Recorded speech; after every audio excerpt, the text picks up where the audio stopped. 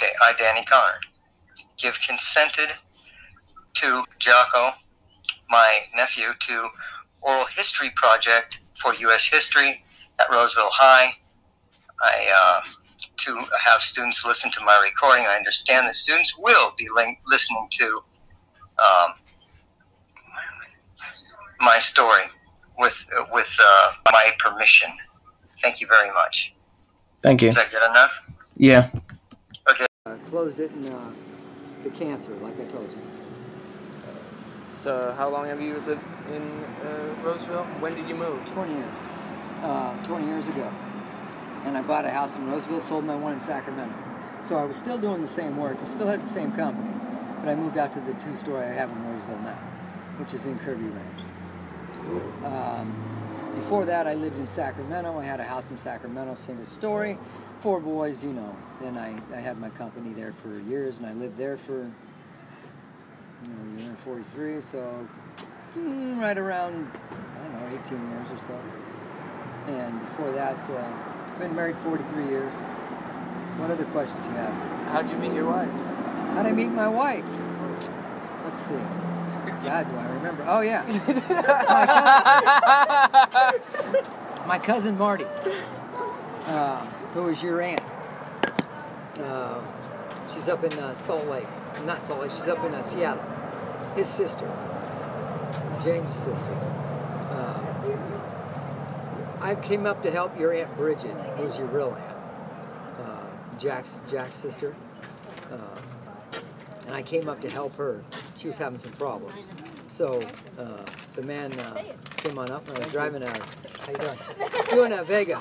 It was in a Vega wagon that I had built, and not built up nice. It was pretty cool. Anyways, so I went to Bridges, took care of what I needed to take care of, then decided to move up there. So I came up here, the job I had in San Francisco, I went to carry on up here, started to work out, then it didn't, I ended up I was at Bridges for a while, and I was working, just doing whatever all the time, like construction or something else, and fencing or whatever. My whole life I've worked doing something, making money. Don't let yourself idle, because otherwise you're broke.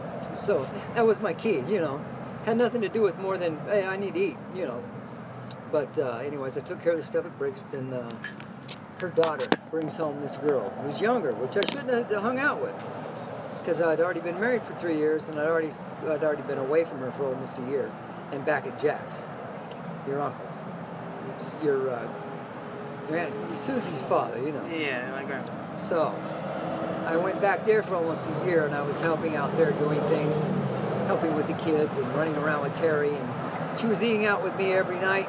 I was working furniture in San Francisco, South City, and she was eating Burger King with me every night for 6-8 months or better. She loved it, because it was fast, easy, and good. And then I came up here. Marty introduced me to my wife, Tammy. She lived around the corner. She was only 17. I went, she's too young. But I was 21. And in those days, it really didn't matter. In those days, it didn't matter. Nowadays, it would matter. It's a little gray now. People get way too tight and shit about shit. Oh, believe me, I know. So I hung out with her, and the charmer that I am, it didn't take that long. Okay. We'll put it that way, okay? Something she'd never done, she'd done. And she ended up with this old man. And that's how it is. And then we ended up married, but she didn't get pregnant until after we were married for, I don't know, 6 months or so. Right. And so it all worked out right. Yeah. And I had 2 more boys. I'd already had 2 boys. And then, so then I came, then we had 2 boys together, and she ended up raising all 4 and did a great job of all of that. As you've already known, you've already met half of them. Yeah. So other than that, you've met Lonnie, you've met Shane, you've met Danny, you've met them all, 4, Derek. You've met all of them. So anyways, and what other question? What were your favorite memories from school? Wow, man, I love sports. I love judo, and that wasn't really school, but I did it at the schools. I boxed, and at our schools in my day, you could box. and I was a boxer, so it didn't matter. I came in and dominated. It was cool. It was really cool because I learned it through the boys' clubs, which I used to think he was a real uncle, but he's kind of a real uncle. But he's Japanese. He's related to the family. He's Fuji's, who are my cousins. I call them my cousins still to this day. In fact, I was on with them last night on the phone. He took junior welter of the world then, when I was at the boys' club boxing with him.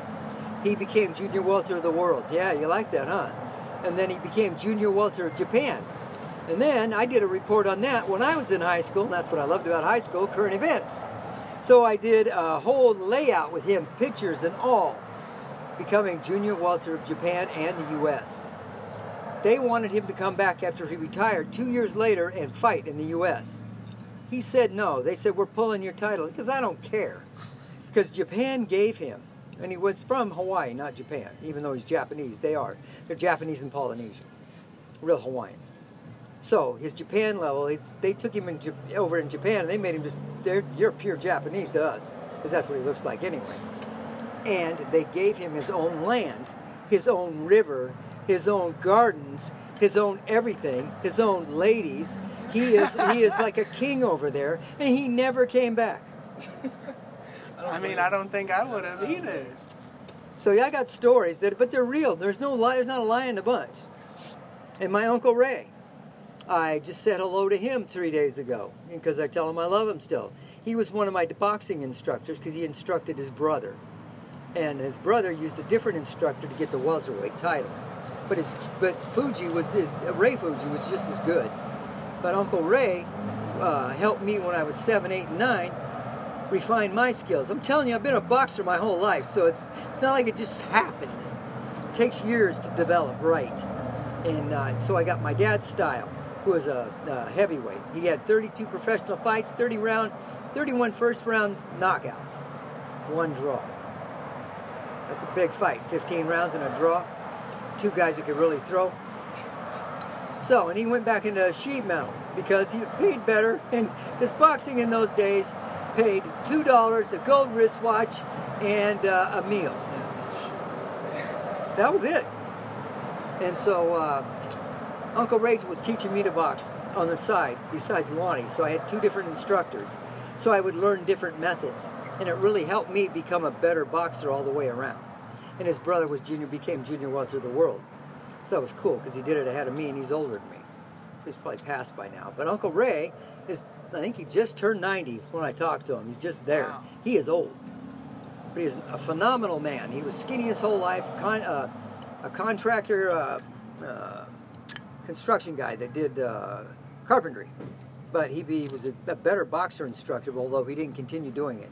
After me, he did a couple guys on the side, but I don't know. So other than that, what do you want to know? What's the favorite job you've ever had? Working for myself, having my own company, working low voltage. I've put everything there is in a car there is to put in that's low volt. Me and my wife's brother, we've worked it for, 40 years, 38 years, somewhere in there. Because I worked other things at the same time, but my own company was about that. We put everything from the first cell phones in. We did the first cell phones. I did 2-ways. He's still doing 2-way and stuff in buses. I've done radios, speakers, amplifiers, you name it, anything low volt, locks, cruise controls, you name it, I've done it. And that was my favorite work, was working on vehicles, doing it right. But I had my own company, so I got to charge more and make more for myself. My only regret is that I never put away for retirement. I never thought I'd get cancer. I took care of my kids and gave my kids stuff like I told you. I gave them everything they ever wanted. So that's the mistake you don't want to make in life. Always put away for your retirement. Now my wife, on the other hand, has put away for retirement. She's worked the hospital all this time. So she works OR. She does very well. Well, besides that, what are some important lessons that you've learned in your life? Always be honest. Always step up when nobody else will. Take care of your family. Anybody in your family. And that's my biggest lesson. I've seen families that don't care about their people or take care of their people and their families. And I'm all about family and what it's about, what it stands for, and the real true meaning of it, how to really take care of it and take care of it right. Just always do the right thing. If it seems right in your head, it's right. If you have to take care of things and take care of them, take care of them. You'll always be happy with yourself. Like I told you, you'll find the man you want to be by being the man you want to be. You just won't know it. And it just happens. And so do I feel... I wish I'd have done some things different, like a retirement. But what I have done, I've done right. And other than that, I've done well. Otherwise, I'd be broke, have no home, and all that stuff. Anything else you want to leave off on? I've always put money away in my wallet. I'll show you something, and you guys don't ever tell anybody. Not even on there. You could tell that I had stuff, just not how much. My wife, I take care of like nobody in this world. And every payday, when I put in a few $100s, that's hers for Christmases and birthdays. You take care of who you're with forever. If I could teach you guys anything in life, whoever you're with, take care of them. And I don't make a lot of money, but what I do, I take care of her. Does that make sense, gentlemen? Yep. Was that good to learn? I don't know about that, but you didn't see. Thank you. Am I right?